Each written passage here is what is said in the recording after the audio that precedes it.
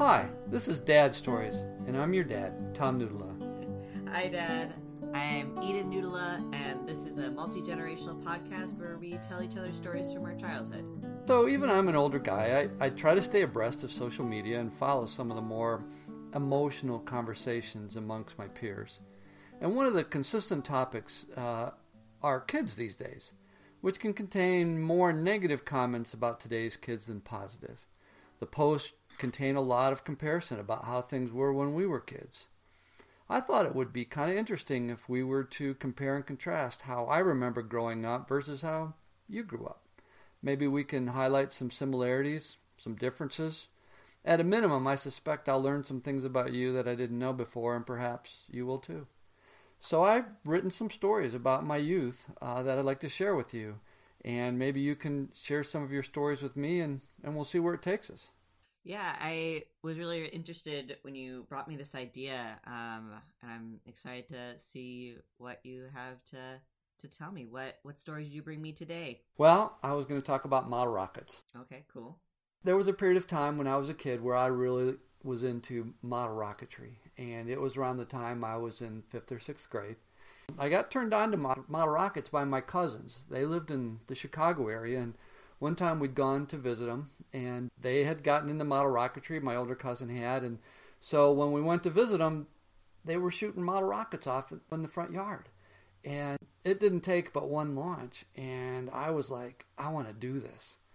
And so they showed me a lot about how to do it and what I needed to get and everything else, and they even gave me a couple of their old rockets to take home with me to get started. I needed some more things, though. I needed to buy a launch pad, and I needed to get some rocket engines. And that was kind of hard for me because that meant I was going to have to save some money and order it, mail order, and that kind of stuff. So I got my friend Earl interested in it, and so he could get some things, I could get some things, we could pool our resources. We started to do that, and it was kind of interesting because in those days, what you had to do was you had a mail order catalog, and we had a model rocketry mail order catalog, and we, found the things we needed to get, including this launch pad and some engines. We put our order together, and then we saved enough money to buy it, and we gave the money to Nana, to my mom, who wrote the check, and we filled out the order form, and we mailed the order away. And like 6 to 8 weeks later, almost 2 months later, we got our order. And so we had, the equipment we needed to launch, except for actually igniting the engine. Now, these engines look like they're about the size of a pack of pennies. And at the bottom of one end, the end was blocked by a little clay disc. And in the middle of the disc was a small hole that went into the propulsion material, the kind of the explosive stuff. Real model rocketry people, had an electric ignition launch, cable with batteries, and they could stand safely away and plug it in, and the battery would heat it up, and it would launch, and everything would be okay. But that cost money, and it wasn't really where we wanted to spend our money on this hobby. So my cousins had taught us kind of a shortcut where instead of using this electronic ignition capability, we used fuse material, like the same kind of thing you would do to light a firecracker off with. And you could buy the fuse material for, like $1. You could get a foot or maybe a couple feet worth of these fuse material at a hardware store, and you'd cut off like a half an inch, and then you would put one end just lightly into the hole, and then you would light it and run away. And by the time the fuse got into the engine, then it would light the engine and it would launch. So we had to get some fuse cord, and fortunately, we had some money we gave to my dad, to Papa, and he went to the hardware store and bought us some fuse material. So we were in business, and we were launching rockets, and we had a lot of fun with it. And as we did that, we got even more interested in it, and so we actually started to design and build our own rockets. And really what it boiled down to is you had the rocket tube, which was really a cardboard tube. I mean, think toilet paper tube, only, not quite the size diameter and a little bit longer. And then balsa wood that we would cut in the shape of a rocket fin and a balsa wood nose cone. And then inside, you could either have a parachute. So once it reached its height, a parachute would come out. Or you could have a crepe paper streamer, which would also slow down the descent of the rocket. Or in some cases, the smaller, lighter rockets, they just tumbled to the ground.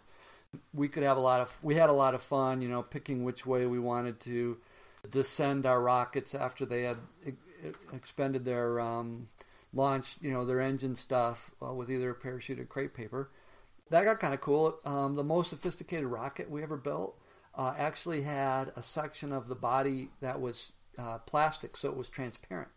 And we would put like insects in there.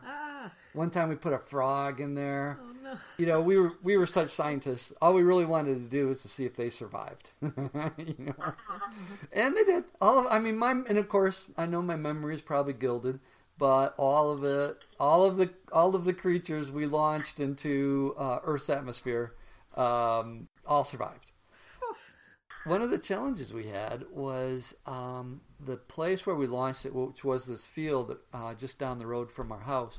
It was on a slight slope, and so the launch pad was sloped as well, because it was just laying on top of the ground or standing on top of the ground, and so it shot the rockets off in the direction of a swamp, a wooded swamp.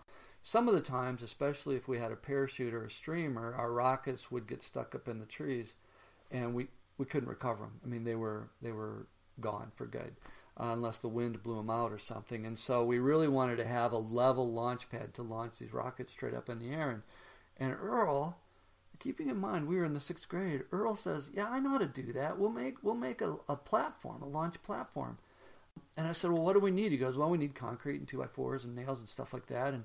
And it just so happened that down the road from us, out in the country, they were building a subdivision, and they had all these houses under construction. And so one of the things we like to do as a side story is we like to go crawling around these houses as they were being built, and walking along the 2x4 platforms and gathering up the nails and some of the construction materials, scrap 2x4s and that kind of stuff that were lying around while we were playing around these houses.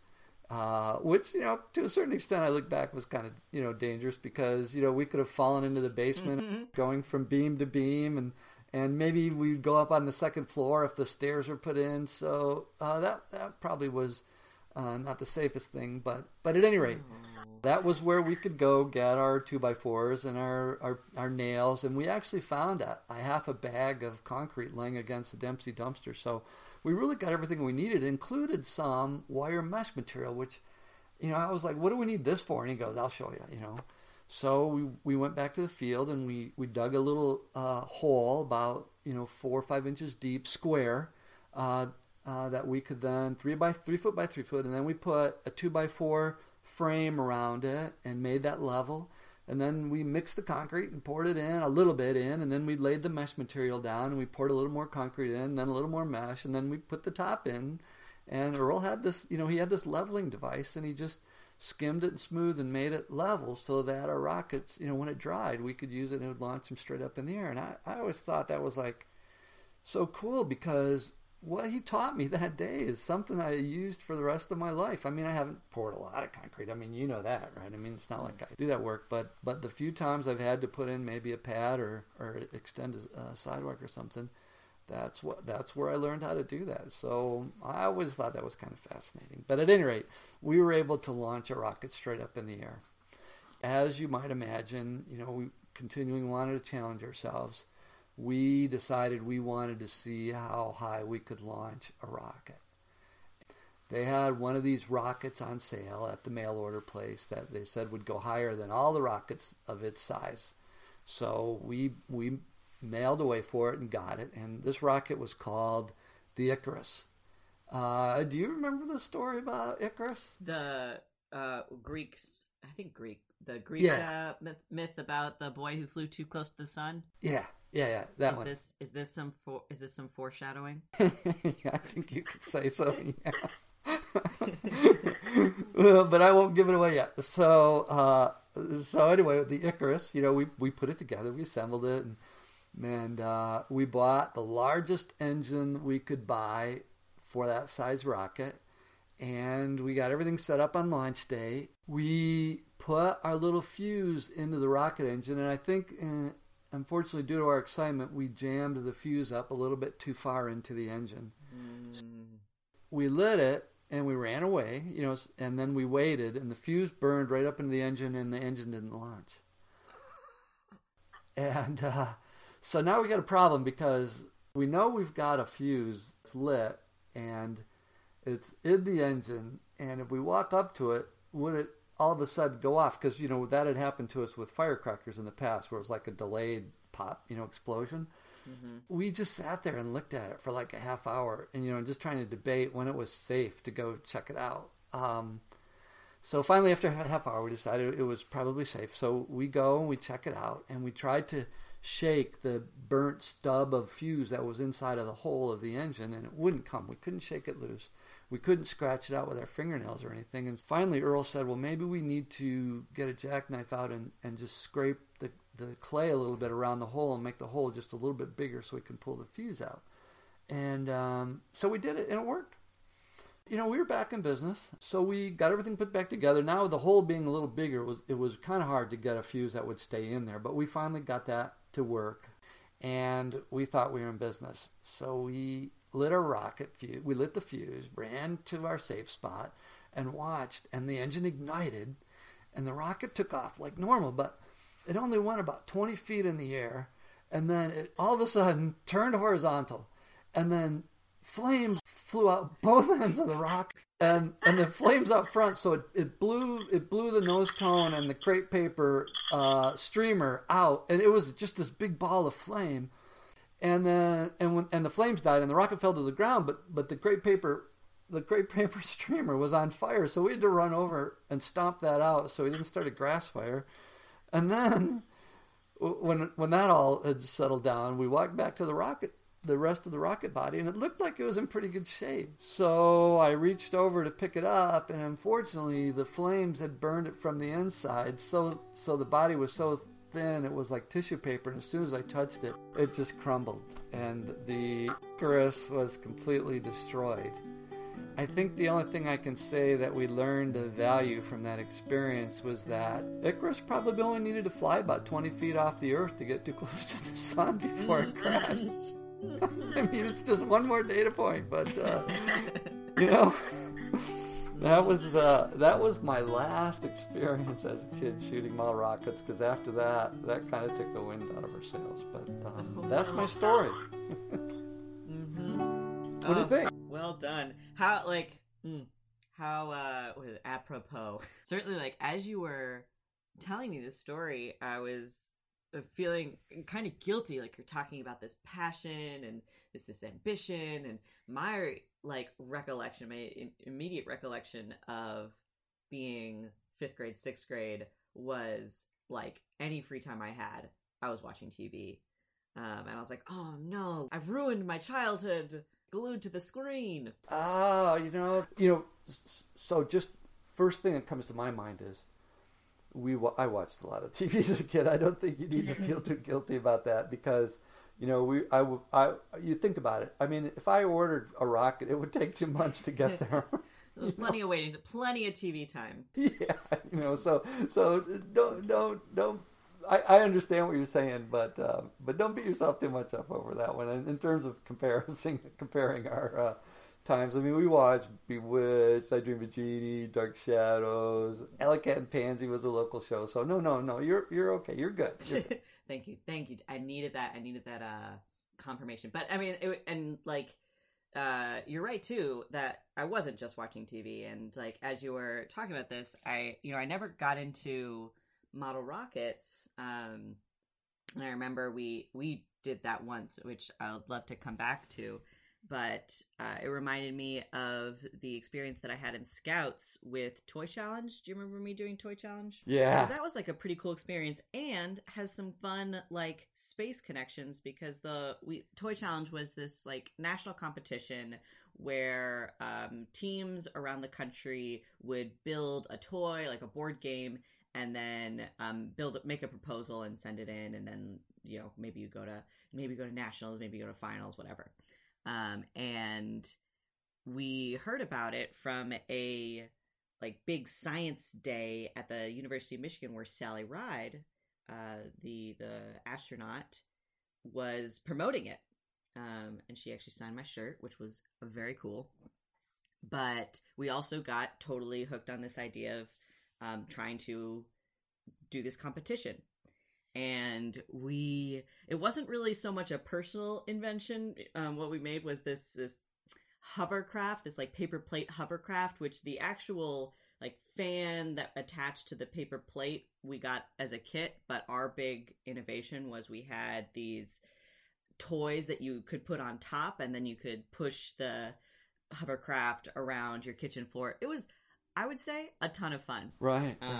And do you remember making the balsa wood airplane as the toy that went on top of that? Yeah, I do. And you know, it's funny because that balsa wood came from the model rockets that we built when we shot ours off as a family. Mm-hmm. So there's a connection. Full circle. And so we did it. We sent in our proposal, which I remember it was pretty intense. At least, certainly, it was like 5 to 10 pages, and we talked about the science, and we're talking about like we did a little bit of the marketing, what sort of like what our target audience was, and we got accepted for the like semifinals, and got to go down to Raleigh, North Carolina. It was over my birthday weekend, which was also fun. I got a lot of travel pillows for my friends.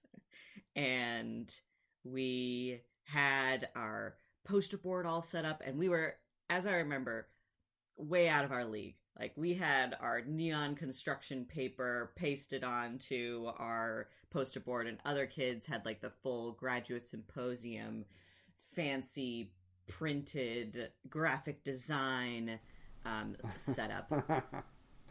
Yeah, but were they older kids, or were they like the same age you were? Or? I think everybody would have been about the same age, but like my experience with all the like competitions that I did during that age was that like, there are very talented kids out there, but certainly when I was a kid, I was like, oh, their parents were helping them.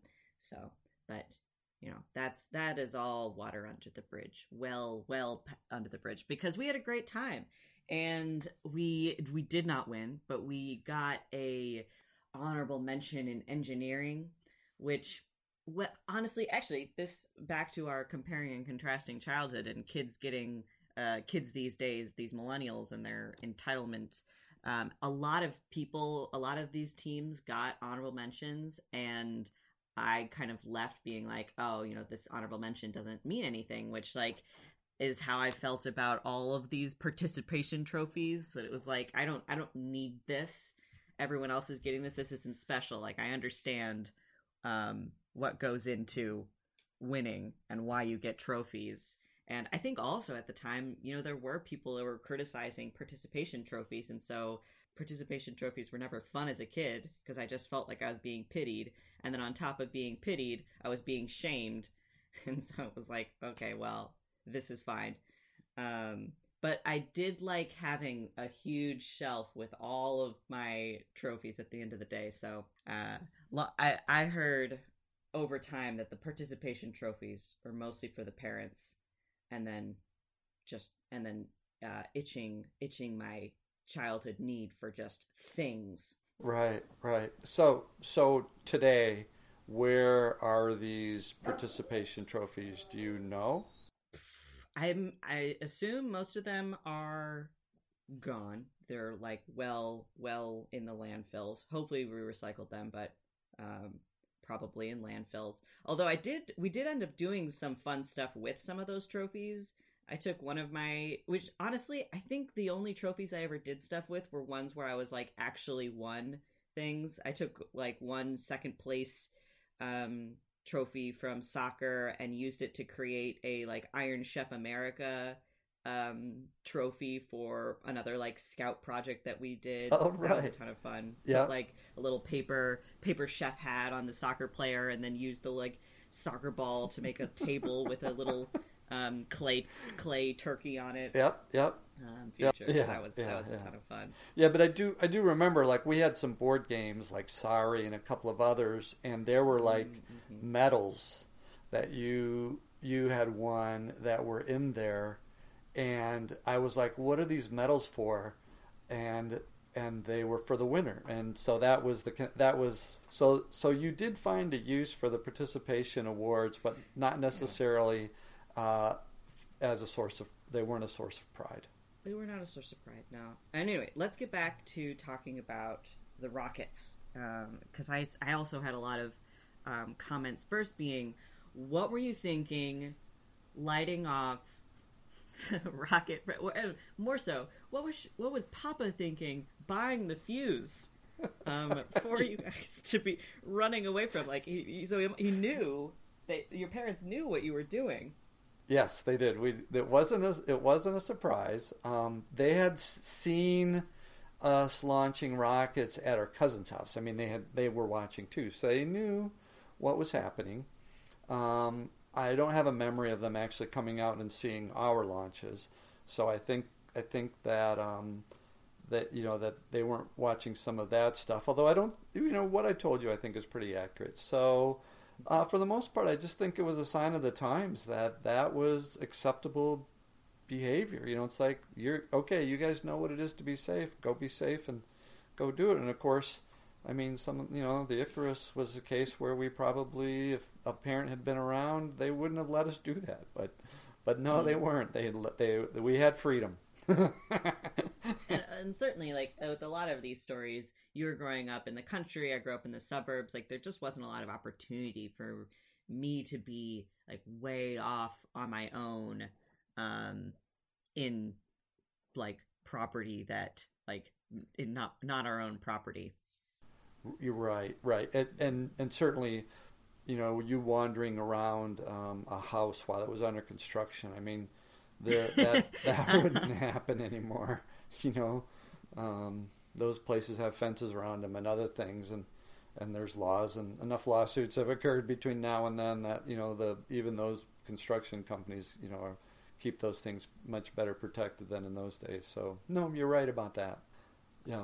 Now, I wanted to circle back too on our rocket experience, because it didn't spark a passion, but I do remember we did do a model rocket at least once when I was growing up. So you remember that? I remember. Yeah, because I pushed for that, and I really had two reasons for doing that. One was as my role as a parent, and the other one was my personal pride. So, as a parent, I wanted to give you the experience just to see it. Maybe it would spark an interest. Maybe not. I don't know, but it was, there was certainly that motivation. But probably, if I was to be honest with myself, I was more interested in recovering my pride as a model rocketeer, because my last launch was a explosion and complete destruction of my model rocket, and that is not a proud thing to, own as part of my hobby. Yes. So I needed to go back and have one more successful launch. And so get a redemption. Absolutely, a redeeming launch. And so that was point 2 for me, was to have at least one redeeming launch. And you probably don't remember, but we did have an electronic engine ignition kit. I was about to ask. I was like, as you were telling, I was like, you know what? I'm pretty sure that we probably did, because that's another thing that I was thinking about, is that I grew up a lot like wealthier than you did, and so like we would have just gotten the electric, yes, the electric launch, and also thought it might have just come with the kit. I bet we got like a beginner one that was like, yeah, here's, if you're going to be beginning with this, you need a electric thing. Do you remember? Yeah, and that is exactly right. And the other thing was, it wasn't mail order. I just went to a hobby shop and got the whole kit. Yeah. So it had the launcher, it had the ignition kit, it had the rocket, it had the engine, it had everything all in one. So you're right. It was a lot more convenient and all inclusive, as opposed to what we had to do, which was to kind of try to figure things out. Now, of course, I had my cousins that that cut the path before me, so I knew all that. But yeah, you're right. That was a big difference. And it kind of highlights one other thing, that you didn't have the same interest in the rocketing that I did, but you had mentioned to me at one point, like what was happening in the world in terms of the space program, and I think that may have also had a reason why I had a different interest in it than you got, because during my youth, we put a man on the moon. The Apollo programs were going on all the time. We would watch launches in our classrooms. It was a big deal. We all knew when that was happening, and we were going to the moon. And you didn't have that same experience. What do you recall? I mean, what were some of the space exploration experiences you remember when you were growing up? Yeah, no, I mean, I was growing up during Bush era, so that was like 9/11. Also, like the Challenger crash happened.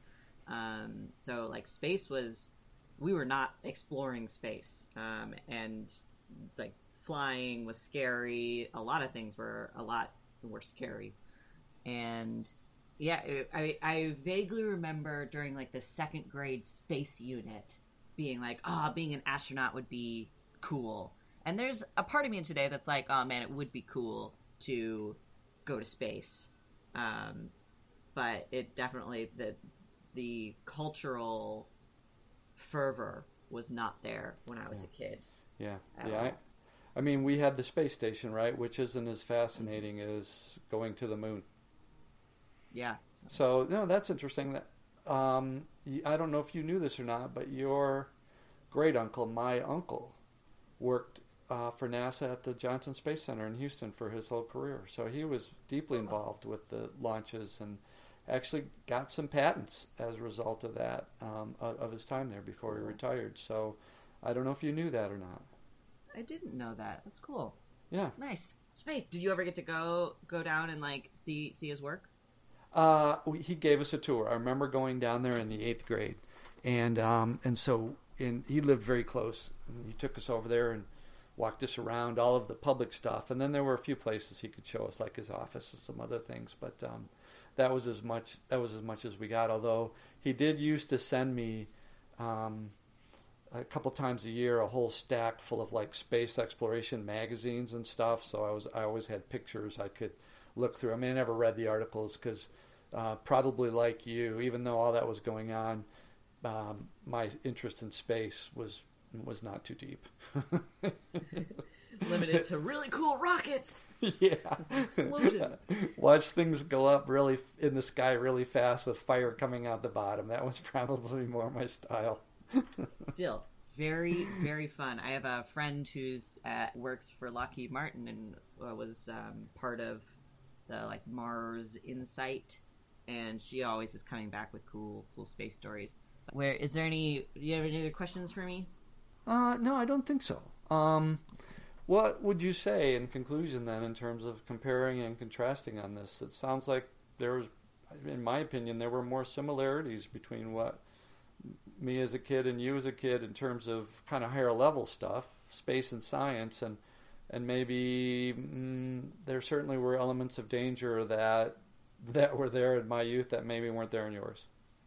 Yeah, I kind of suspect that this is going to be the case a lot for a lot of these stories. Is both of us having those similar sort of like passionate project experiences, and mine being in these more like contained adult supervised space, but that allowing me to go to Raleigh, North Carolina, and do maybe like bigger scoped things because I had the like support of the adults, more direct support of adults in my life.